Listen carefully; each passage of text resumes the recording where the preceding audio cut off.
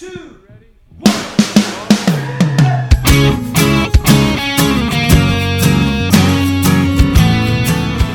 Hello, and welcome to Say That, the podcast where your big questions get real answers. My name is Matt King. I'm your host here in the city of Chicago, and joining me here is Glenn Fitzgerald, the president of Mission USA. I feel like the oscillating fan is oscillating on Jed way more than me. Wow.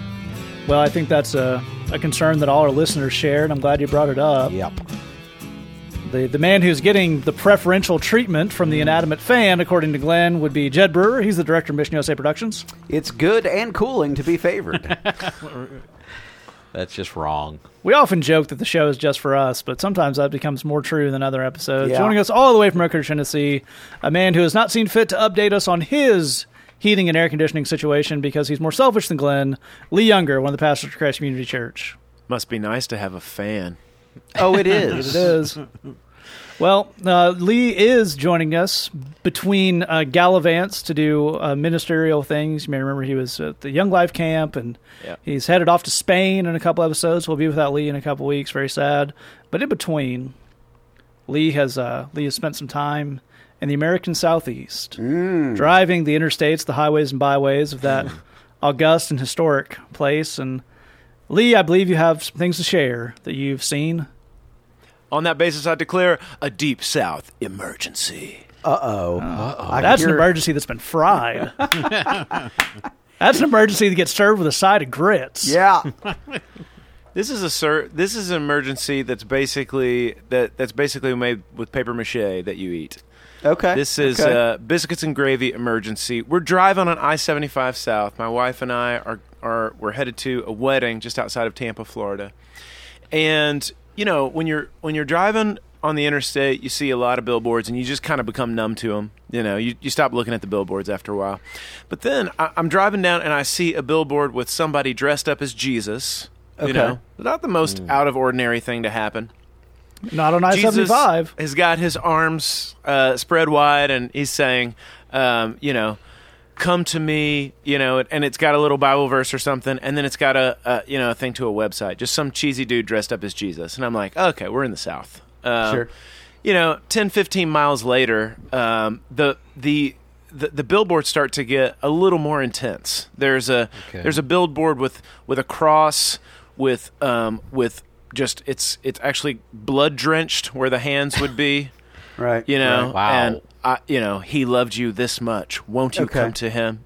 Same website as before. Okay. Drive a few more miles. There's a billboard with the same actor portraying Jesus, but this time it says, "I will be back," and then it has 3 tanks coming in front of Jesus, and then like a SEAL team coming in from the right side of the billboard. It's like a military operation. Okay, Commando Jesus. Yeah. And and this is intense, okay? And I'm thinking, that's as creepy and as an intense as these billboards can get. Clearly, I need to get saved. And then, guys, the emergency billboard of all emergency billboards, the last one was Jesus with his arms spread wide. And then to his left, I kid you not, 5 or 6 zombies coming at you. Yeah. And it said, "Who will you choose?" Between Jesus and zombies. Either, clearly, this is a theological statement. I've misread the scriptures. This is apparently what's up. Either you get saved and you go to heaven with Jesus, or you become a zombie. Well, I think actually there's a lot of ways to take that. One of them is zombies want to eat your brains. Yeah, we all know this. That's just a fact. So that's science. Is the billboard suggesting that I can have my brains eaten by zombies or by Jesus? Wow, that's a good question. Right, and our zombies are people who aren't, who were dead but now are alive again. Which theologically is kind of what it's like to be a Christian. So, Sure. Yeah, that's very confusing. Yeah. I mean, the Apostles' Creed talks about believing the resurrection of the body. It doesn't really specify what shape that body will be in. That's true. Post-resurrection. Yeah, but I think the main thing I'm getting out of this advertising campaign is you want to be on the side that has the Jesus tanks. Oh, you obviously want Jesus tanks. Because if somebody's blasting off tank, missiles, right, you want to be on the side of whoever's got that. Sure, absolutely. You know what I mean? Yeah. So that's to me, y'all. That's how I'm looking at it. Okay, yeah, that's good. This army group, I mean, this is full invasion kit. I mean, these guys are coming in hot. They're blazing, and Jesus is just commanding these troops where to go. It's pretty impressive. Well, and Lee, it was your sense that these billboards were commissioned by the same people. Like it was all the same people that made these. Yeah, the apparently it's a specific group or church or website or something like that. Apparently they really want me to get saved. Well, here's my question: is given that it's made by the same people, is there a chance that the tanks are to fight the zombies? Is that what's going on? It's a full-on, it's a narrative progression. This is what I'm saying. It's World War Z, but with Jesus. Well, that's cool. World War J. World War J. I was going to go World War Alpha Omega, but it all works. It all works. We're not winning against zombies, right? Anymore. Well, Jesus is technically. Well, that's what we need. The victory is the Lord's. Wait, that's what we need. This is what we haven't thought about yet. Is Jesus employing zombies as a new method of bringing people into the fold? Oh, wow. Oh, well, that's it's a bit of a strong arm tactic, but whatever works. Now, Lee, are you claiming that Lazarus was the original zombie billboard person? There's no question about it. And this is a long held marketing technique. Yeah, hey, right. Check it out. That's right. Yeah. The Buddhists don't have zombies. Yeah, right. Resurrection of the dead. There you go. Boom, done. Well, Lee, did we, as a result of your many, many, many billboards, did you finally at long last get saved? Well, I had a conversation with Christy about it. Do we want to go with the zombies or with Jesus? It was, it wasn't that tough of a sell. In the end, the zombies are looking pretty rough. Sure, absolutely. Right. Jesus was looking pretty creepy, but in the end, we decided to get saved. Okay. Did Jesus have one of those super awesome purple robes? This was a white robe, Jed, and I'll have you know, it was pleated. What? Well, it's you got to have some pleats in a robe. Pleats, man. I guess, Absolutely. But I'm wondering, dude, I mean, just as tactical attire goes, doesn't a long white pleated robe make it difficult to operate your Jesus tank? I mean, I feel like just functionally that would get in the way. What you do is you get a belt and you cinch it. You cinch it. Did Jesus have a belt on the billboard? That's a good question. Honestly, I was too disturbed to have noticed. I got the picture in front of me. We're from the waist up here in the picture. So hard to tell. Yeah, Lee had to send me a picture of this billboard because I demanded it. We do have the entire background is fire. Okay. I mean that essentially subtle. Just the entire background is fire. Okay. We have tanks. We have a helicopter. And we have two commando-looking people. Now, the fun thing is that this is guaranteed to all be actual images that were just stolen for this because the military personnel pictured have full insignia and tags and stuff, which the military doesn't do in promotional images. Right, yes. So, as part of our, Jesus will come back, we have stolen the United States government's intellectual property. Right. Which is good. And I like it. I'm still in control in red letters, and then an ellipsis, and then that's all in just normal standard script. Right. But then Jesus is in cursive, so I think they want us to think that Jesus signed this billboard. Right. Right. That's right. That increases the billboard's value quite a bit. Yeah, and as if the pleats didn't give it away, I feel like it goes without saying, but he said super white Jesus. Oh yeah. I see. The whitest Jesus. Pulling at a few threads here, and you said the background's just fire. So here's what because it's a narrative. They're clearly trying to lay down a narrative. Right. Jesus has led his army of Jesus tanks into hell, where the zombies are. Clearly. To take over, right? Because the gates of hell will not stand against it whatnot. That's just in the Bible. What I'm wondering, is there a chance that this is actually all an advanced advertising campaign for the first Christian sci-fi summer blockbuster? Whoa, yes. Yeah. I mean, yeah, Jesus goes to hell. Yeah, it beats up on the zombies. Exactly right. I want to see that movie. I would see that movie. Well, I also like the earnest naming convention that Lewis sets up for the sequels. Jesus goes to hell. Jesus goes to camp. Jesus saves Halloween. That's right. That's right. Take that, zombies. Yeah. Sure. Something like that. Sure. You know how the action movies, they have catchphrases like absolutely. Hasta la vista, baby. Sure. Or the other one. Sure. That would be like, I tank you with my tank. Yeah. Thank you very much. Thank you very much. Boom. This stuff writes itself. 1987 Schwarzenegger level pun. Thank you very much. Yeah, that's right. Thank you very much. Blow up a zombie in hell with your tank. Well, I feel edified. Do you, Jed? Do you feel edified? Is that how you feel? Jesus blew up a zombie in hell with his tank. Obviously, I feel edified by that. Well, you're about to feel more edified. Because I have found the website of this organization. Oh, boy. Not going to give it out because those people don't get free advertising from us. I will say we're talking about Angel Fire GeoCities level of web design here. Nice. So the Believe is just we believe Jesus come back. They have a spot where you can sponsor your own interstate side billboard. Sure you can. Okay. And then there's a tab at the top of their website, if I may use that term incredibly generously. Sure. That just says prophecy. What happens if you click on the prophecy tab, Matt? Because maybe you don't want to put the prophecy on the splash page. That's just for people who are interested in prophecy. Sure. You just click on the prophecy. Not everybody wants a prophecy. No, not at all. Like, end of the world tomorrow, you don't want to just put that on the front page because some people aren't interested in that. Sometimes you want to bury the headline. That's right. Yes. Well, I'm glad you asked, Jed. One is you get taken to a page that has 3 things on it. Okay. It has an image of a framed picture of a cross floating in a field. Oh, okay. As in, like, the image includes the bronze frame, like was in your grandmother's house around all her pictures. Okay. Not really sure about that. It contains this bit of slug text.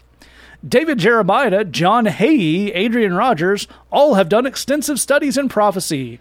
Their teaching, along with many others, can be searched at link to a website I would never send you people to on my worst day. And then we come to the big money moment. Okay. Prophecy, : as we have stated, we believe that the Lord Jesus could return soon and encourage everyone to be personally prepared for his return. We believe this view is supported in the Bible through prophecy. There's no verses, no links, just that statement.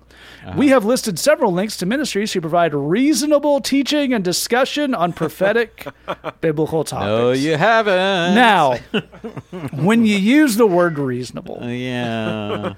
That's a word that has a meaning. That's right. Of reason, can be reasoned with. Now, one can make the point that something like an end times prophecy is inherently not reasonable because it's not a logical thing. That'll make sense. Right. But when you say we've included links to reasonable people like John Hagee. Yeah, no. Cancel that. And this brings us to, Jed, I'd love you to get to share one quick thing. I think this is a real world tip for the people. Yeah. Based on this kind of thing, and it's a John Hagee specific. I'd like you to share the shofar theorem. Sure, absolutely. Well, for those of us who did not grow up in super crazoid church stuff like I did, a shofar actually comes from the Old Testament. Right. And so back in the day, like thousands of years ago, instruments were a little bit hard to come by, so they tend to be fashioned out of different things than they have today. So one of the ways you could make a horn is you could, like a horn you would play, you could literally take a horn off of a big animal, and you could hollow it out, and you could learn to play it. So if you take a ram's horn and you hollow it out, you can actually make a kind of a fairly loud sound out of it, and that's what a shofar is. And shofars are actually used in a lot of Jewish religious ceremonies and whatnot, and that's fine and that's lovely. Today, there are certain churches that really love having a shofar in the sanctuary. That makes it extra churchy. It doesn't, but they feel like it does. Yeah. And they've always got a dude that wants to blow that shofar at every opportunity. That dude is not well adjusted. And here's what you need to know. This is the shofar theorem. If you visit a church and they have a shofar, leave. Yeah. Yeah. I'm telling you now. Time to Just go. turn and go. You see the shofar? You see that ram's horn just sitting up there on a stand? Just turn around. You don't have to wait for him to blow it. Nope, just get back in your car. It's going to happen. It's like, I feel it's like... Chekhov's shofar. This is going to happen. This is... Yeah, we got to go. Yep. So that's the shofar theorem. Here's my billboard. Please. Okay, all fire. Just flames. That's also the name of your mixtape. All right. fire, just flames. It's everything. Everything is on fire. Okay. People running. Yes. Screaming. Yes. On fire. Okay. The people are on fire too. Everybody's on fire. Everything's on fire. Everybody's on fire. There's drones. Okay. Dropping missiles. Right. On the people that are on fire. Okay. Okay. And Seems like overkill. And it just said in this big block letters, "Have you thought about Jesus?" ? So you're pitching kind of a Michael Bay, Kirk Cameron co-joint. Yeah, that's right. I think that's good. Oh, we're not going to top that. On that basis, I declare a very, very flame retardant emergency off. That's exactly done. Right. Well, every month. Have you thought about Jesus? Have you thought about Jesus? Yeah. Have you thought about Bridgebox? Ooh, I'd like to. Tell me more. Bridgebox is a monthly. Is it on fire? It can be. Okay. Bridgebox is a monthly digital magazine we put out. You get sermons, songs, Bible studies, devotionals, all for only $8 a month. And that goes directly to the ministry we're doing here in Chicago. Helps us hire part-time staffers, helps us get people to job interviews, get people to visit family, lots of cool stuff. Every month you also get a story about what your generous donation has helped us do.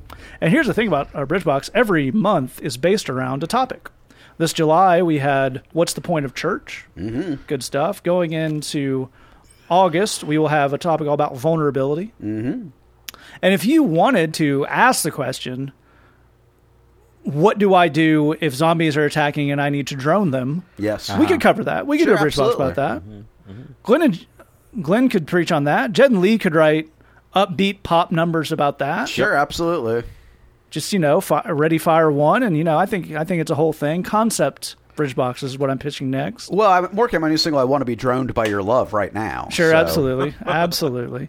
But for now, you're just going to get stuff like the vulnerability in the church and all sorts of that stuff. So that's really good stuff. You check out missionusa.com/Bridgebox, $8 a month. It is the number one best way you can support what we're doing in Chicago and what we do on the podcast. So we super appreciate all our Bridgebox friends.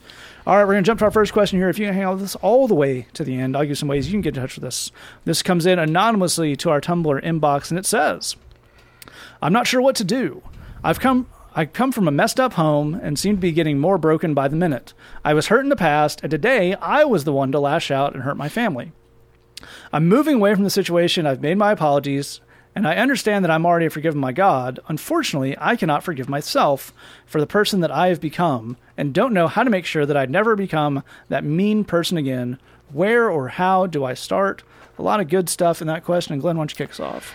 Yeah, absolutely. I think here's the first thing is there's a reason why we set boundaries in these kinds of relationships, and that reason is that dysfunctional families, families with people who have problems and are messed up and so forth, will push you past your limits. Yep. Wherever your limits are, they'll push you past them. You're absolutely right, and I think this is a perfect example of something we talk about a lot when we talk about boundaries, which is boundaries are not a way to be mean. That's right. They're not a punishment. They are setting the parameters within which a healthy relationship can function. That's right. And in many cases, when you're applying a boundary to someone who's acting poorly and in a dysfunctional manner, it's a way of preserving that relationship and keeping it, protecting it from being completely destroyed by this behavior. But it's also, of course, a way of protecting yourself from your own mental health becoming, completely eroded. Here's the thing. I started as a prison chaplain right out of college, and it was a crazy sort of education on human nature. You would go and, as is often the case even today, inmates will be segregated according to their crimes within a facility so that you have guys who've committed violent crimes and assaults in this wing, and this wing is theft, and 80% of the facility is people who've been arrested for nonviolent drug offenses. Exactly right. But then there's the wing that are murderers, and in years past in Houston, where I started, they didn't have really a gang presence in Houston. It was mostly the drug dealers kept gangs out, so there was no competition. So you would go onto that wing, and every single person on there would be a non-criminal person who's not been. They all got into a fight with a friend or a family member, and they killed them. Yeah. That's every single one of them. Crime of passion would be the crime of passion term. is a term that we would use. These are people who just have not, they just lost their mind. They just got into an argument and somebody had a gun or somebody had a knife or somebody had a brick, and that was the end of it. 90% of murders are solved when the police go in and one person is lying in a pool of blood and the other person who is closely related to them or a very close friend of theirs is standing there with the gun saying, I did it, I can't believe I just did it. That's and crying. Yeah, and crying. That's not what you see on TV, but that's not, I thought a grizzled detective in overcoat came in, flicked his cigarette out, and then gave like a witty one-liner. Yeah, that's As he pulled his shades down. Yeah, that's not. Well, that's disappointing. Yeah, no, that pretty much never happens. So that's not. That's entertaining. Yeah, but what it shows, what you very quickly figure out is anybody is capable of anything. Yeah. So almost like we are all depraved, not right. partially depraved. Totally depraved, as our Reformed people would tell us. Sound very Christian to me. So I think that's the thing, is to recognize first and foremost you're capable of anything, and therefore don't ever let yourself get pushed that far past your limits. And I think, just as I send it around to these other guys, I think it's about recognizing that to be understanding of the larger situation, that you can't apply guilt to yourself and let them off of the hook. You can't. Yes, you're responsible for letting them push you too far, but they did a lot of hard work over a long, consistent period of time when they should have known better, when they should have recognized what they were doing to you, to push and push and push and push you to get to this point. So they bear a measure of responsibility in this thing too, and I think we need to be, even-handed about that. I think it's a really fantastic way to start, and Jed, I'd love you to pick up where Glenn left us off there. This idea of kind of understanding that, looking at that. That's part of the reason, as Glenn's pointing out, that holding on to that guilt doesn't make any sense. It doesn't make any sense theologically because we're all super guilty and God forgives us anyway. But it also doesn't help us get anywhere, because one of the things that stops us from doing is looking at what happened, and that's actually a pretty key part to moving on, right? No doubt about it. I think this deserves to be said very clearly and very directly. Guilt will not keep you from committing the same sin again. Yep. I want to repeat that. It doesn't matter if the sin we're talking about is lust, naughty things on the internet, being mean to people, stealing from your employer, cheating on tests, whatever. Guilt will not keep you from doing the same thing again. Yep. Guaranteed. And you need to know that. If you want to move past a struggle, what will help you do that is understanding the process that led you to do the thing. Yeah. That will actually make a difference. With any sin, you want to start with understanding it. You want to start with understanding what set the context for it. So in your case, what led to you lashing out? What the term you've heard us use in the show before is, what were the triggers that set you off? What were the things that your family members said or did? We're like, okay, that's it. I've had enough now. We need to understand what those things are.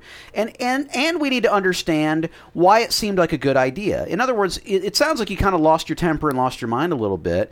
And so in part, you did that because you thought that might work. You thought, at the very least, there might be a payoff. So what was that payoff supposed to be? Was that you would feel powerful for a moment? Was that you would silence their behavior for a moment? You had a payoff in mind. And I think you should think about, what was that payoff going to be? What was that? The more that you understand a sin, the more you can move past it. Give you an example of what I mean. Suppose that for plenty of people that struggle with kind of anger management issues, there is a power dynamic to it. They get tired of feeling powerless, and then they lose their temper in an effort to assert power in that moment. Now, it's not going to work, but the dynamic makes sense of how they would come by it. Well, if that were true for you, if we looked at it and we said, that's my thing, then it's about saying, how do we take a hold of an appropriate degree of power and control of your own life in healthy ways in your life? How do we build things where you can say, no, I have control in my life. I have an appropriate, healthy amount of power in my life, so that when those trigger moments inevitably happen, and your family's sending a message, we're in charge, you're not in charge, you can actually counter that with good, godly evidence as opposed to turning to anger to try and fix that problem. But we can't do any of that if we don't start with understanding how and why the sin occurred to begin with. Absolutely right. I think that's a really important thing. One of the things that's going on here is I did a blog post on when someone wrote this question into the Tumblr, and one of the things I kind of pointed out in that is one of the very helpful things that all three of the guys on this show have told you and have told me in our private time is it super helps to be able to relate to yourself as if you were counseling someone else. What I tell someone else in this, and this is all stuff we're speaking to, you tell them, you remind them that it's not a shock for someone to kind of blow up when they've been pushed too far. You would remind them, you would walk through the things that happened with them. But part of that is very healthy kind of counseling and modeling. And when you haven't received that from the outside, it can be very difficult to do it for yourself. So Lee, maybe if you can walk us through that kind of, the way you would counsel someone who has been in a similar situation, and then how we can turn that on ourselves. Yeah, I think one of the really, that's a really good point, really good way to look at this. I think one thing is just to encourage yourself that you've already started down the right road in the sense that you've confessed it. You're seeking a way to get yourself in a less, in a situation where you're not as triggered. You're talking about kind of moving out and that kind of stuff. You're already making great moves. So if you were sitting down one-on-one with any of us and you're telling us all this information, we would say, hey, you're on the right path. You're already making some good decision. That's good. One of the things that, to me, as I'm looking at this, that I would try to get you to see is that one of the reasons that you're having a hard time forgiving yourself is precisely because the other people in your family have been so messed up and have misbehaved. Because when you're in that situation, if you've ever had to call somebody else on their misbehavior or something, it gives you, not intentionally, but it gives you a false sense of like, everybody now perceives me as being on a different standard. You know what I mean? So like, everybody else has been misbehaving toward me. If I have to call you on that, or if I have to set boundaries, now I'm kind of saying, of course, we all know I would never do those things. This is one of the reasons that a lot of times, this is kind of a sideways way to look at this, but it's one of the reasons that parents often have a really hard time confessing and admitting their own wrong to their kids. Because they've spent their entire lives being the shot caller and being the one saying, you can't do this, you can't do this, this is not the way we behave. So when they behave in an out-of-pocket way, they don't feel like they can really admit that because, hey, I'm the shot caller here. I'm the standard bearer, so I can't be wrong. It's one of the reasons that it makes it hard to forgive yourself when you've stepped out of line with misbehaving with misbehaving people. The good news is that we go right back to where Glenn started this, which is that we're all super messed up. We all are potentially can get, behave in a selfish way, in a messed up way, and all that kind of stuff. And all we have to do is be willing to look at that, and then we can know it's totally fine. It's fine that I'm a human being. It's fine that I'm a sinner. It's fine that I mess up sometimes. I'm going to confess that. I'm going to reapply for the closeness of our relationship in a healthy and a mature and an adult way. If you can see that, I think this is one piece that if you can see it, you can get over this part of I know God's forgiven me, but I can't forgive myself. I think we have a hard time forgiving ourselves because, well, as soon as we start calling people out, now we're on a different plane. We're not on a different plane. We're just like everybody else. It's exactly as Glenn started this thing out. And once you can admit that and be totally cool with that, then you can give yourself the grace to be a person who, from time to time, is selfish or out of pocket or whatever.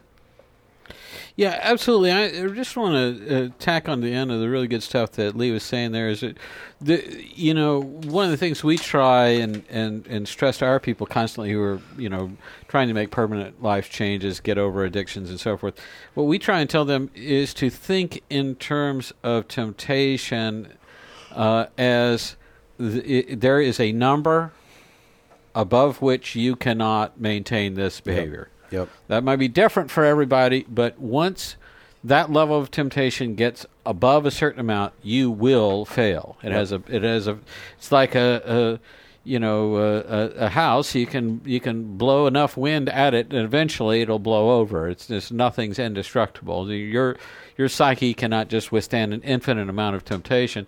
You say, well, I could just keep praying. Yeah, but you're a human being. Everybody reaches a breaking point. So the point is you have to reduce the level of that negative input to give yourself enough time to pray and regroup and get back on track. So I think we have to have a realistic and not a pie-in-the-sky view of that. Absolutely. Another thing you will hear people talk about from the bridge a lot, our pastors, is we have a decent number of pastors at this point who are, one of the reasons they do the work they do is because they are recovering addicts themselves. And they will stand on stage and say, I've been clean for 20, 25 years, whatever it is, but there are neighborhoods I don't go in. If I have certain smells or sounds, I will get up out of a restaurant and just walk out because I'm not playing with it. And that's part of this idea of everyone has their limit, and it is not a good strategy to, as Glenn is saying, it's a good strategy to pray. Maybe we could all stand to do a little less praying for strength and a little more praying for wisdom. Yeah. To understand when we need to leave, as opposed to, if you're praying for unlimited strength to withstand bad circumstances forever, that's not going to happen. That's not a thing that exists. That's not a thing that can be granted to you. So it's really not a great idea. But I would go back to this idea of, don't beat yourself up. Imagine that your best friend who you care about is come to you with a similar thing. The thing you would say to them is, okay, well, yes, yelling at your family was not cool, but I think this makes a lot more sense considering what you've been through. And I think we can look at, when so-and-so starts saying that next time, you just excuse yourself and go wash your hands and get a couple seconds. And these are failings of behavior, not failings of character. Yeah. And if we can look at ways to modify the behavior, we can all get where we're going. Yeah. All right, we're going to move to our next question here. It also comes in anonymously to our Tumblr inbox, which is a good thing for all of us. All right, it says, how important is physical attraction in dating? I feel like I'm being shallow, but sometimes I'm just not physically attracted to a girl, even though on paper she was wonderful and kind and loves God and would probably make a very good wife. Do I tell myself to just go for it and try to find her attractive later, or do I give a potentially good mate? Also, how important is attraction in marriage? I know we all get older and uglier, but is it rude to ask your wife to start working out? Yes. I'm against all of this. Oh, God. Normally, I would admonish Glenn and say you'll get your turn, but no, we needed that one to come out immediately. Yes, that's bad. Yes. Do not ever, never do that. And that is the last word we'll give on on telling your spouse to work out, because that's all that needs to be said. No. Yep, don't do that. So, because that got over so quickly, that allows us to speak to this greater idea of, is attraction important in relationships, and is it kind of a snap judgment thing? Can it come later? All that good stuff. And Jed, why don't you start us off on that? Right on. So, yeah. But just to be clear, are you in favor of husbands telling their wives to work out? No, because you weren't very vocal before. So let me be perfectly everybody clear. knows. Never, ever tell your spouse they need to work out. Don't say those words. Tell you what, let's expand this out. If you're not someone's physician with whom they're having a consultation, don't tell anyone to work out. Yeah, no one. Never. Right. If you're not a personal trainer nor a medical doctor, your opinion based on that should not matter. Let's expand it out even further. Don't comment on other people's bodies. Hello, there we go. Anyone's body. Yeah. Their height, their weight, their anything, their hair. If you're not complimenting them, their shoes, their clothes, don't say anything. Yeah. It's Inside Thoughts. This has been a Say That PSA. Do, do, do. If you're a personal trainer, okay, don't tell your wife she needs to work out. Yes. Even so. Yes. You, on a professional level, you know. Yes. Keep it Is your wife inside. one of your clients? If not, don't tell her she needs to work out. Don't do that. You know. All good advice. Jed, attraction's importance. Go. All right. I have a lot of heathen friends, like super, super heathen. And that's worth saying because actually most Christians today don't have very many non-Christian friends. And what I'm about to tell you comes from a place of having a lot of extremely heathen friends. Heathen being a word they would use to describe themselves. Oh, yeah. They're unabashedly and enthusiastically heathen. I had a buddy, I mean, he's still a buddy, but I had a buddy who was really into the exotic dancers. If you Is that like ballet? No, it's more exotic than ballet, Glenn. Is that like modern? Is it like tap dancing? No. Okay. What else you got? Keep coming. Jazz, like No. an expressionistic. No. Sort of Nobody like believes you, Glenn, that you Yeah. don't know what he means. So, for those of you that are truly confused, an exotic dancer is the polite term for a stripper. And that removes paint from things. what's up? Removes paint from Yeah, that's things. exactly Yep. that's exactly Okay. what we're talking about. So, and I'm against all of that. That's the key thing. That's the important thing to know. But that was his jam. He loved exotic dancers. He loved the strip club. That was his whole thing, and he was very attracted to that type and that look and that thing. And here's the thing: he found a way to be at strip clubs all the time. He found a way to date exotic dancers because that's the thing that he wanted more than anything else in life. Right. So he pursued it. No one was confused about the fact this is what this dude is into. Right. I tell you that to tell you this. That's actually pretty rare. People talk all the time about things they claim they're attracted to, but there's no evidence that that's actually the thing that they want. If we look at cars for a second, plenty of people would look at a Corvette and say, wow, that's so amazing. I'd love to have a car like that. It turns out, if you're willing to buy an old and fairly junked out Corvette, you can get one pretty cheap. Yeah. They made them a long time. There's a lot of them sitting around. But for every person that says, man, it'd be really amazing to have a Corvette, very few of them are actually taking steps towards having a Corvette. The vast majority of them are driving a nice Hyundai. Right. And there's nothing wrong with that, but it is what you actually want and what you tell yourself you want are two different things. All right? Here's how that relates to your situation. You have probably looked at naughty things on the internet, just guessing, and you have told yourself that this is what I want. This is the thing that I'm actually looking for. Because it turns you on. Because you have a sense of raw arousal in response to it. The same way a person looks at a Corvette and goes, wow, that's a cool car. And in both cases, there's several $1 billion in marketing telling you that's what you want your entire life. Exactly right. But the key thing is that raw arousal and being attracted are not actually the same thing. Hello. They have some of similar constituent pieces, but they're actually not the same thing. The guy says, this Corvette's really what I want, but then he actually does all the work to find a nice Hyundai and whatnot. He has raw arousal towards the Corvette. He's actually attracted towards the Hyundai. These are two separate things, and there's nothing wrong with that. But I go through all that to say, I'm not sure you know what you're attracted to. Exactly. You might have a sense of what you feel raw arousal towards, and as Matt is suggesting, billions of dollars in advertising has gone into shaping you having Yeah, that the idea that response. you just came up with that by yourself is not a true one. Exactly right. But that's very different from what are you attracted to. And I'm not even saying, there's parts of attraction that aren't physical. That's true, but still, physical attraction. I don't think you as a person necessarily know what you are physically attracted to. I think you're making some assumptions based on that. I'll give you one more example before I kick it around to these other fellows. I want you to imagine that the only music you had ever heard your entire life was extreme Swedish death metal. That's it. Right. Just blast beats and Cookie Monster vocals and shredding electric guitars. And then one day you were unleashed into the world of Spotify and you could listen to anything. This is the thing. If someone asked, what kind of music do you like, you wouldn't know. Right. You wouldn't have any idea. Because it takes work to discover the things that you like. Exactly. It takes investment to Thank discover you. what your sense of taste is. Yes. You may or may not like extreme death metal, but you don't know what else you might or might not like. It Right. takes work. It takes investment. I think part of the problem that you're experiencing is you have the one look, which is the swimsuit model look, that you've been told you will be aroused by this, but you haven't really explored anything else. And I think you owe it to yourself to relax, to not judge yourself, but to give yourself the freedom to explore in all kinds of areas of life, including dating, what might I actually be interested in and attracted to. That's a very important point. I think it brings up something that's definitely worth exploring. Lee, I'd love to get you to pick up on this.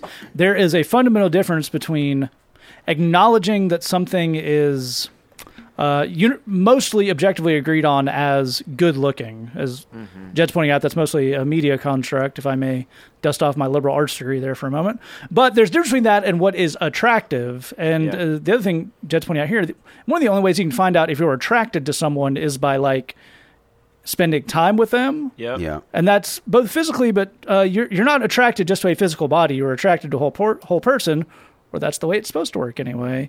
But how do we do this kind of engaging on? Now, I'm not sure if I'm attracted to them. Maybe I'm not even sure what attractive is. So where does someone proceed from there if that's the situation they're in? Well, and it's we start exactly where Jeb was leaving off on this, that and actually wrote in my notes the same thing. Attraction's huge. It's just, it isn't what you think it is.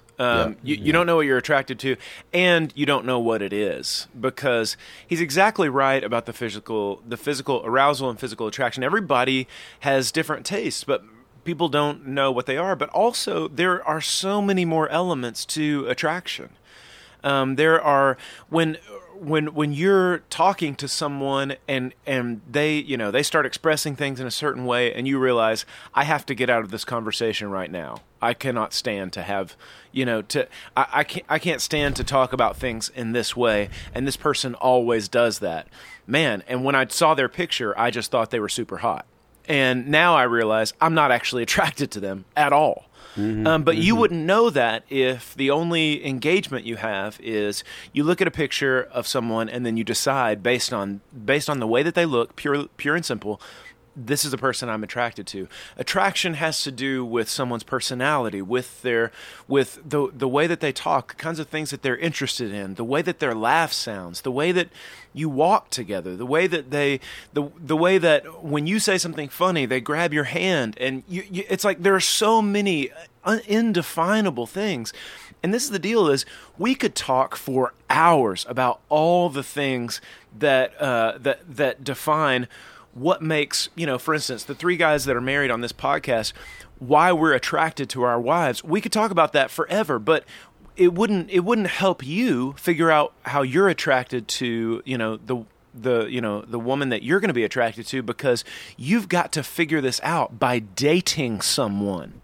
By sitting across the table from them and having a conversation with them, by listening to them and asking questions of them about themselves, asking her questions about herself, and then answering the questions that she's asking you, and hanging out in different kinds of environments.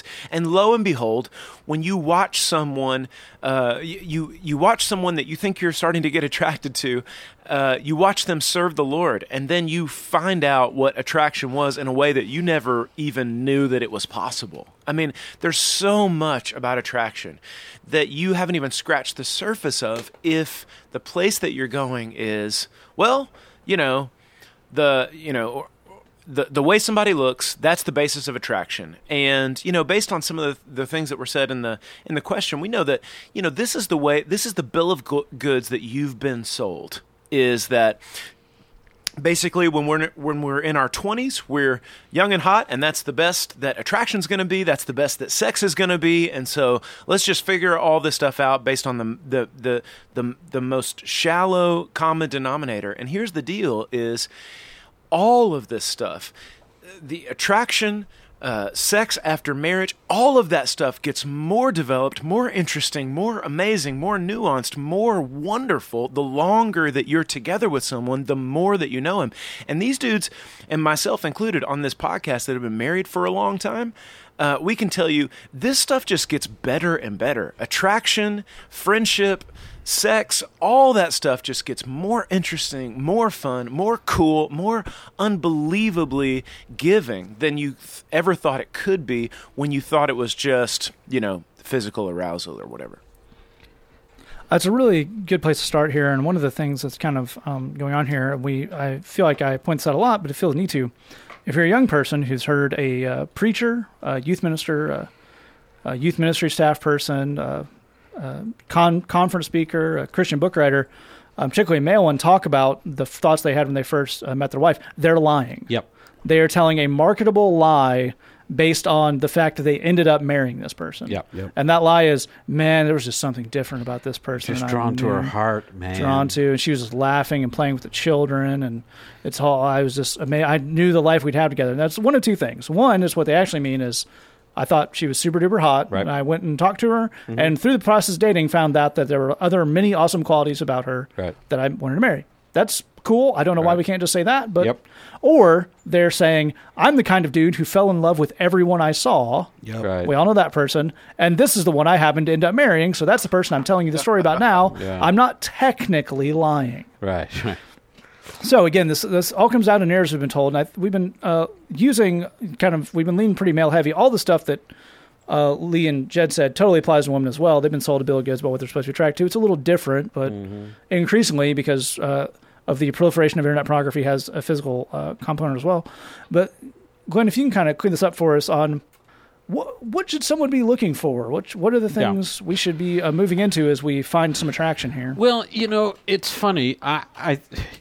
We're bashing this guy, and bless him, on certain points he deserves to be bashed. We're just trying to protect him from future bashing. That's all. really, in a very literal sense, true. But the truth is, at a young age, a very young age, I was this guy. I mean, I would never have told anyone that they need to work out, ever. When I was younger, I had this mentality of, let me try and find the hottest woman that I could possibly. Sure. That was the whole point. This was the game of dating, at least in my shallow mind. And I tried that. I mean, I tried, and I did what Lee is suggesting. I dated a lot of gals, and a lot of that ended poorly because I didn't have a whole lot to offer, and I wasn't working on that. And also, I was trying to just find another person who might be hotter that might be coming around the corner. And every town has its own beauty pageant, and they have, like, if you live in Iowa, it's like the corn husker queen, right? Or like the hay meadow queen, or the if there's a lot of dairy cows, it's the dairy queen. Sure.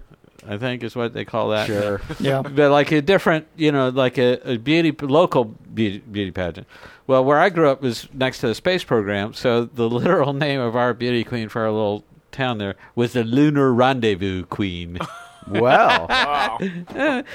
And here's the thing. One year, the sister of one of my close buddies became the Lunar Rendezvous Queen. That's quite an honor. Yeah, it is. And so I asked her, speaking of Lunar Rendezvous, not being entirely sure what either of those words meant in your young line. Right.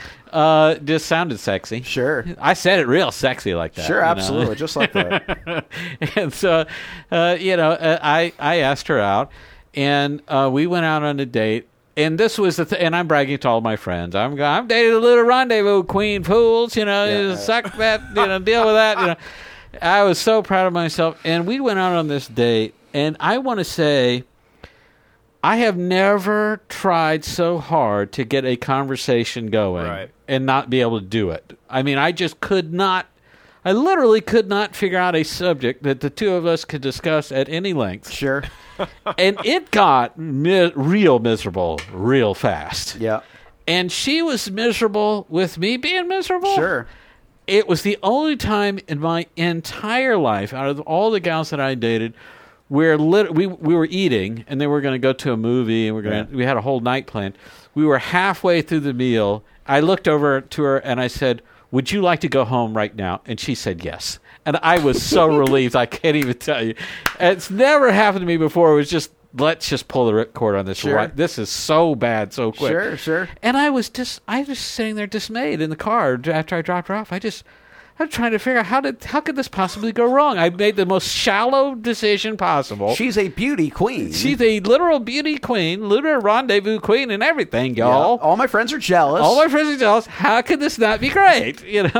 And what's funny is after that, I kind of went through a little bit of a tailspin, and I thought back to this gal that I had dated before, and we had moved away temporarily, so we were living in different cities, so we weren't able to date anymore. But I searched my brain. I said, I think of all the gals I've dated, who did I miss out on? And I thought back on her. I thought, And you're talking about a gal different from the beauty queen. Different from the beauty queen. And I thought about her, and I said, you know what? She really was beautiful. Not in a geometrically perfect model kind of way, but in the kind of way, I don't know if you can dig what I'm saying, where if you stop and really look at her, the longer you look at her, the more beautiful she would get. I don't know if that makes sense. Sure. I don't know if you've ever seen like a painting or something like that. At first glance, you don't really notice it, but then you get into it, and you're like, wow, that's actually amazing. That's exactly how she was. I mean, such an awesome personality. And that's what I thought was, with her, I could just talk all night long. I mean, we could just have these great conversations. And understand, this was an attractive woman. I was attracted. She was really, really a beautiful, beautiful gal. And the kind of gal that you easily see yourself spend the rest of your life with. And I'm sitting there thinking, how on earth did I ever let this gal slip through my fingers? Now, I'm telling that story to tell you this story. I'm in the Blockbuster Video. I am dating myself now by telling you a story about Blockbuster Video. I'm in the Blockbuster Video. I am at the bottom of the emotional well, As were most Blockbuster Video customers. Exactly this right. This is the all is lost moment. That's right. Exactly right. The dirty T-shirt, the sweatpants, and everything. And there she is. And just, if anything, more beautiful than ever. Yeah. Like glowing somehow. She's glowing somehow. And I'm like, and you're not holding a Truffaut box in your hand. You've got, exactly Caddyshack 3 that went straight to video. Ernest Goes to Camp, etc. Something awful. And I'm like, and she, of course, sees me before I see her. I would have just gone running. Yeah, Glenn! Oh, so good to see you. And it was like, immediately my mind was like, this is fate. This is destiny. We were meant to meet at the Blockbuster Video. We'll tell the story to our children one day, And she's standing there, and she's just being so beautiful. It's like painful. I don't know if people know what I'm talking about. It was just painful to look at her because she was so beautiful. And she's like, oh, it's just so good to see you. It's just great to catch up. We should talk and things. I'm like, yeah, we definitely should talk a lot about things and situations. Okay. Then she says, oh, let me introduce you to my fiance. Now, understand, tall, okay, good looking in a way that was kind of rude. Sure, jaw you can just cut glass on. Nice. He's like in my face. Can I try and do an impression real quick? I have a guess. Please do. Yeah. Glenn, I've heard so many good things about you. I'm Chet. Wonderful to meet you. This is what I'm talking about. Okay. And it's like, you know what? Take 2 steps back, Chet. Yeah. Because back it up. Back it up. Because, dang, dude, you're just messing up my whole life right now. Okay. And I remember I didn't even check out my video. I just dropped my video and left. Just ran. Yeah. But I'll never know if Ernest saved Cam. That's right. Glenn, are you crying? No, yeah. It's just raining outside. But this is what I'm saying. Long story to make a simple point.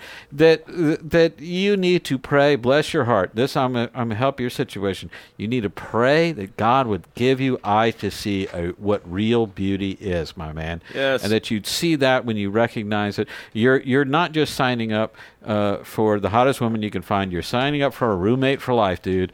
And you need somebody who's healthy, balanced, well-adjusted, who is beautiful, the inside and out, no question about it. But you have to have eyes to see that. And hot is not the same thing as beautiful. Absolutely right. And I would close this out on this by kind of pointing out that a lot of what Glenn talked about there is true, but also, and one thing he definitely mentions the story, but it's worth definitely bringing out to the fore, is that beauty, as Glenn put it, is a subjective thing. Yeah. Hot is objective. Hot is we all had to get together and agree on this. Yeah. And that's why this person is on the swimsuit. Yeah, and the marketing team has done that. They have gotten together and decided. Yeah. This person was assigned a number grade and then stacked up with other professionally attractive people, and we picked one of them. Mm-hmm.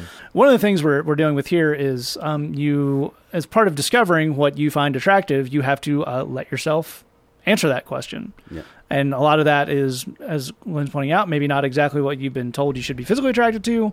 Some of that is, sometimes you don't realize you're attracted to someone until they make you laugh or until you see them do something sweet or, all that. That all counts. There's not this idea of you look at someone once and then you're either attracted to them or not, and then you either have a choice between a life totally devoid of sexual attraction or not being able to spend more time with this person. This is all productive stuff. And Jed, one more thing on this. Last but not least, never tell anyone they need to work out. Oh, yeah. A good note to end on. Don't do that. Yes. Take the same tack towards telling someone they should work out as you do towards asking a woman if she's pregnant. Don't. Yeah. Let's look up a Wikipedia entry of someone named Lorraine Bobbitt. Really? Oh, my word. Really? You proud of yourself, Glenn? No, I'm not. No, I really am not. There's going to be a meeting. Yes. And on that note, we move on to our final question because I can't move on quick enough from that.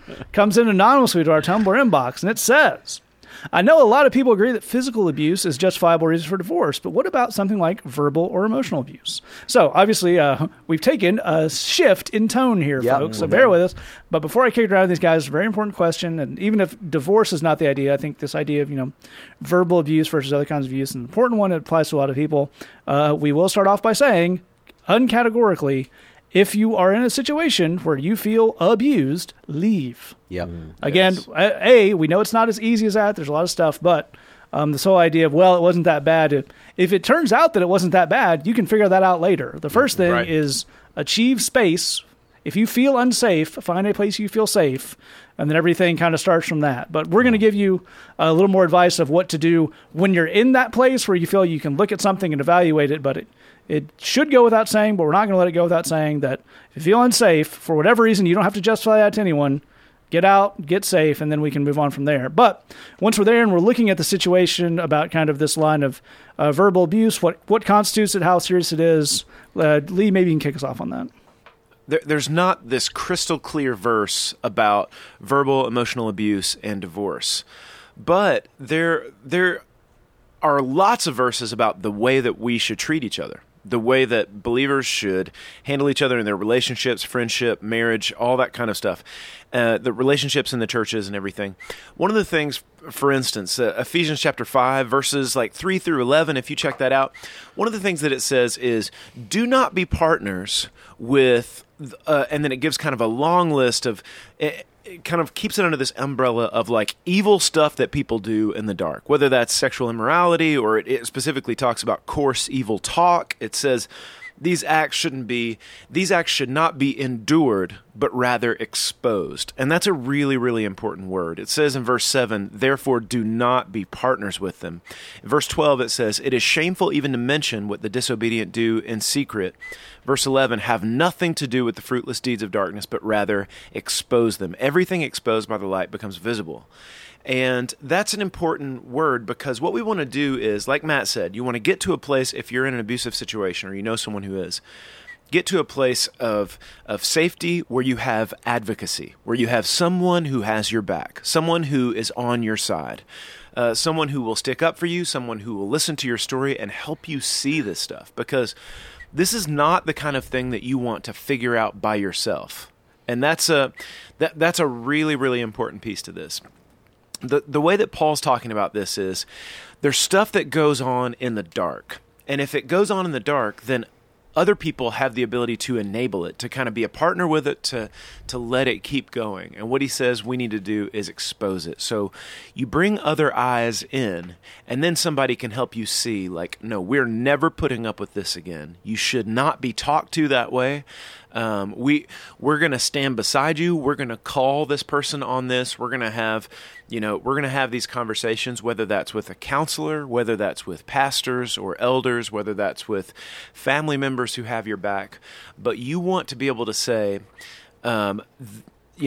line by line, the way that you speak to me in this way, understand I will not be tolerating any of this anymore, and have other people alongside you saying, this is intolerable. So whether or not that, calls for a separation, which I all the time, if there's any kind of verbal, emotional abuse, my first thing is separation, and then we will figure it out. We'll take some time to look at it and figure it out. And there's actually a lot of research lately that is saying that not only is verbal and emotional abuse unbelievably damaging, but the latest psychological research says that the effects of verbal and emotional abuse can be, in a lot of cases, worse and longer lasting than the effects of physical abuse. This is the kind of thing that you've got to get away from, and then you've got to get eyes on task to figure it out. This is a thing that you don't want to do by yourself, or if you see somebody else in it, don't let them try to figure it out by themselves. We want to expose this stuff, understand it, and then know how to move forward in it. It's absolutely right, and Glenn, I'd love to go to you for this on kind of let's specify down this question. Lee did a great job handling the broads. Let's take a look at this idea of this verbal abuse within marriage, within divorce. How does it compare to other kinds of abuse? And obviously that applies to any situation in which we would treat physical abuse one way. How should we treat verbal abuse comparatively? Well, abuse is abuse. Yep. When you're looking to intentionally hurt someone, whether it be emotionally, physically, you name it. Anything where you're saying, I am angry, I am displeased, I am filling the blank, therefore now I will hurt you. I will intentionally hurt you. That's by definition a marriage that has completely slipped the bonds of the marriage vows. I mean, we're way out there. Now, let's be clear. All married couples everywhere get into arguments. Sure. And it's not unheard of, certainly for just about any marriage, to have an episode or two somewhere in there where you are both just so strung out and tired and frazzled and upset about something, and you just say something that is very hurtful and abusive and negative. And you wake up the next day and you regret saying that. And, if we're talking about a one-off thing, that's maybe a different kind of subject than what we're talking about here. If we're talking about a lot of negative talk, then that's a little bit different from what we're saying here. Yeah. And it's important to recognize the difference between someone who's seeking to be abusive, is just causing pain intentionally, versus someone who might think that they're helping by saying or doing something that is negative. That's a different problem, and it's a different would require a different solution. It's not that it's not as bad or whatever, but we have to have the right diagnosis of what we're dealing with. But it is important to recognize that that occasionally God calls for us to make sacrifices. There are occasions where God comes to us and says, this person is genuinely sorry about the way they've acted in the past. They have every desire to earn your trust back. Right. I'm asking you to forgive them of the past, somewhere in there, and I'm asking you to go through the process with them of working through these things and letting them earn that trust back. Now, that's a real sacrifice and a very tough thing the Lord would be asking you to do, perhaps, in a certain situation. If you're not convinced that's what God is asking you to do, then you're not in God's will. Yeah. Forget about what the Bible says about divorce. Here's what God says in the Bible about his will. Follow me. Yeah. He didn't say follow what's written in this book and don't ask me about it. Yeah. That's not what he says in there. He says follow me. I want to tell you. Now, he's not going to contradict what's in that book, obviously. But if he tells you this is what the deal is, this is how to interpret the situation, this is what I want you to put up with, that's one thing. If you've decided, based on your understanding of one verse in the Bible, that God is asking me to put up with that, you're not in God's will. Don't pretend that you're right on top of something because you're doing the heck out of one Bible verse that you can think of. That's not Christianity. That's not at all it. God often asks us to make hard decisions and hard sacrifices, and to forgive and to swallow that anger and give it to Him, and not take out the anger that we feel on this other person. That's very hard that the Lord would ask us to do that. And those situations are going to come up in marriage a lot. But God never would ask you to take abuse. Never. You know, if it's just senseless suffering, it doesn't benefit the kingdom. It doesn't benefit you. It doesn't benefit Him. There's 0% holy anything behind that. So let's make that clear, that if you're in an abusive situation, there is 0.0% chance that God's saying, yep, but I want you to put up with that and deal with that and whatever.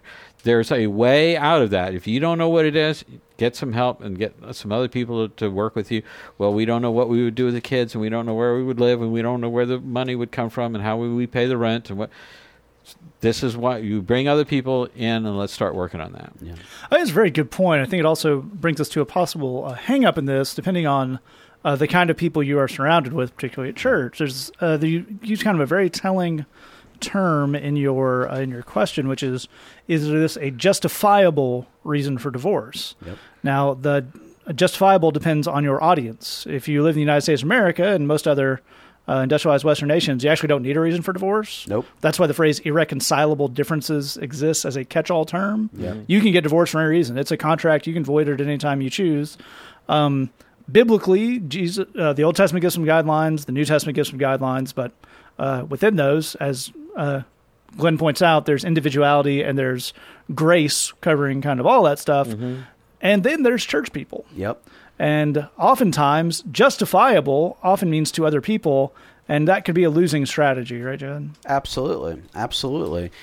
One of the things that you need to know, and I don't take any joy in telling you, but you do need to know it, is that the meanest people in the world all go to church. Yep. They're all in the front rows of the pews on Sunday morning. And Christians they don't realize that, but I've spent literally my entire life in church. I promise you, the meanest people in the world all go to church. Given that, Christians want everything to be done by consensus. They want there to be a universal agreement that Plan X is the right thing to do. Yeah. And the thing to know is that's never, ever going to happen. There will always be a actually sizable number of people in a church group that will tell you are Satan incarnate for the thing you're about to do. And they will always sign you up for more suffering. Absolutely. That's you can set your watch by that. Absolutely. I mean, you could say, my plan is to feed the orphans, and they will tell you are Satan incarnate for your plan to feed the orphans. Yeah. Guaranteed. Yeah. That sounds hyperbolic. It's not. Yeah. So, and as Glenn says, there are people in church, and there are a lot of reasons for it. It may be a bit beyond our discussion today, but there are people in church where their answer to everything is just suffer more. That's right. Just put up with it. Whatever it is, in all things, at all times, for all seasons, put up with it. Yeah. Again, there's a lot of reasons they think that way. It might have to do with the suffering in their own lives, but that's their answer. So the thing that you need to be aware of is whenever you're taking a bold move forward in your life, whether that's in your personal life, in terms of your marriage relationships, your professional life, the kind of work you're going to do, your ministerial life, the kind of ministry you're going to do, you're going to have a significant number of church people telling you you're wrong. Right. Yeah. You need to know that now. You're going to have a significant number of people on the internet screaming at you that you're wrong. You're going to have a significant number of people you're related to that are telling you that you're wrong. The thing that keeps a lot of people trapped in bad marriages, bad jobs, and bad churches is the idea of, I don't want to rock the boat. I don't want to upset anybody. I don't want to bring down wrath and torment on my head. And the thing to know is, anything you do, literally anything you do, is going to cause that reaction because people are just looking for something to gripe about. That's just, they're mean-spirited people. That's how they do. So, given that that's the case, that brings us back to what Glenn said. It's not what other people think, it's what does God think? And that, in order to get that, you need to go to Him and start talking to Him. Yep. You need to get a sense, from Him and His Word and wise counsel of what is His specific will for your life. This is another thing that Christians don't like to talk about. The Bible gives black and white information about very few things. That's right. Very few things. In your head right now, you're saying, well, do not kill. It says do not kill. Yeah, but Christians serve in the military, and we euthanize animals, so actually it's not black and white. like at all. There's almost nothing in the Bible that is 100% in all cases, with no exceptions, black and white. And that necessitates going to God and getting wisdom. Right. Exactly. Going to God and getting guidance. How do I apply this word to my situation? Exactly. And it involves giving yourself grace on the fact that you will do that imperfectly. Okay? One of the things that we deal a lot with people that have suffered through abusive situations. And one of the things that they often, in the vast majority of cases, are struggling with is, well, surely some of this is my fault. Well, this is the weird thing is, part of the answer is abuse is never your fault. Abuse is always the fault of the abuser, never the fault of the abusee. Right. But in that moment, that person will say, yeah, but I haven't handled this exit perfectly. Right. Well, here's the funny thing is, actually, you're right. You haven't, because you're a human being. Right. No one handles anything perfectly. Right. But that doesn't change the broader narrative. That's right. Right? That's right. So you're trying to hide a mountain of misbehavior behind your little molehill of imperfection. Exactly right. So what we're dealing with is we got to keep the main thing the main thing. Right. The main thing is God does not ask anyone to put up with abuse. We've said that. We want to repeat that. God does not, is not, will not ask anyone to put up with abuse. Next, in order to know what to do with our situation, we need to go to God and get wisdom about how to do that. We will hear him imperfectly. We will execute it imperfectly. But his Spirit and his grace are bigger than our imperfections. That is one of the central doctrines of the Christian faith. Yeah. If you do your best to get wisdom from the Lord through listening to him in prayer, reading his word, and seeking out wise counsel, and you do your best to implement that wisdom, the Lord will meet you way more than halfway. Yes, and you'll also be one of the rare ones. You'll be one of the extremely rare ones. Here's the final thing I'll say is you are going to have all those mean people at church on the front rows telling you how terrible you are for what you're doing. Email us. Tell us what your situation is. We would love nothing more than to cheer you on. If you need a cheering section in your life, we covet the chance to be your cheering section. Right so on. don't be a stranger. Let us know what the deal is. That is absolutely right. And the way you can reach us on that, or if you have a question, is saythatpodcast@gmail.com, thebridgechicago.tumblr.com. If you're writing the Tumblr, please remember to mention the podcast so I know you want to answer it on here as well as the blog.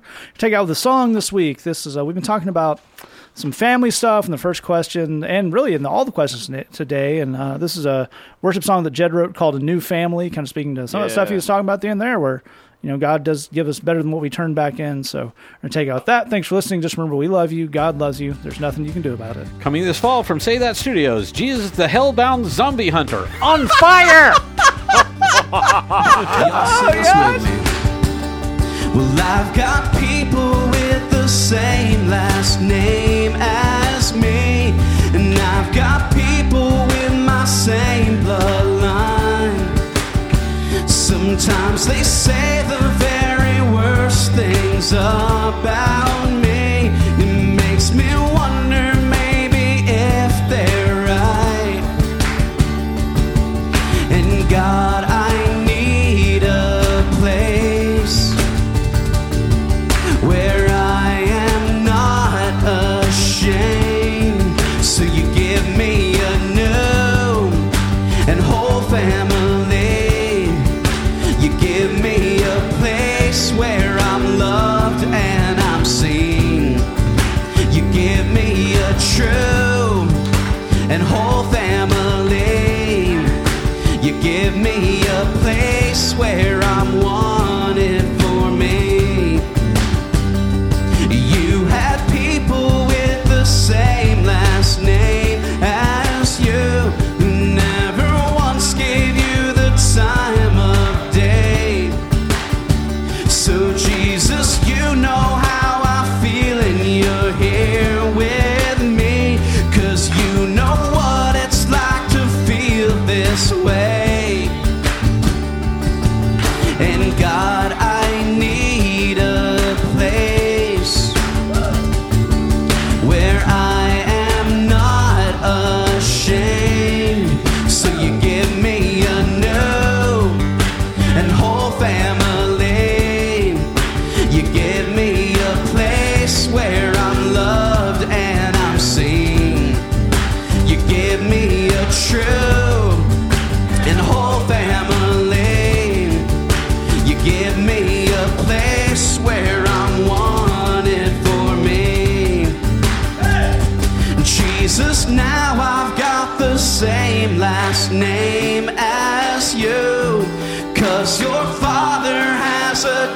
adopted me. And I've got brothers now and sisters who walk with you. And by your blood we are a family. And you give me a place where I am not ashamed. So you give me a new and whole family. You give me a place where I'm loved and I'm seen. You give me a true and whole family. You give me a place where I'm wanted for me.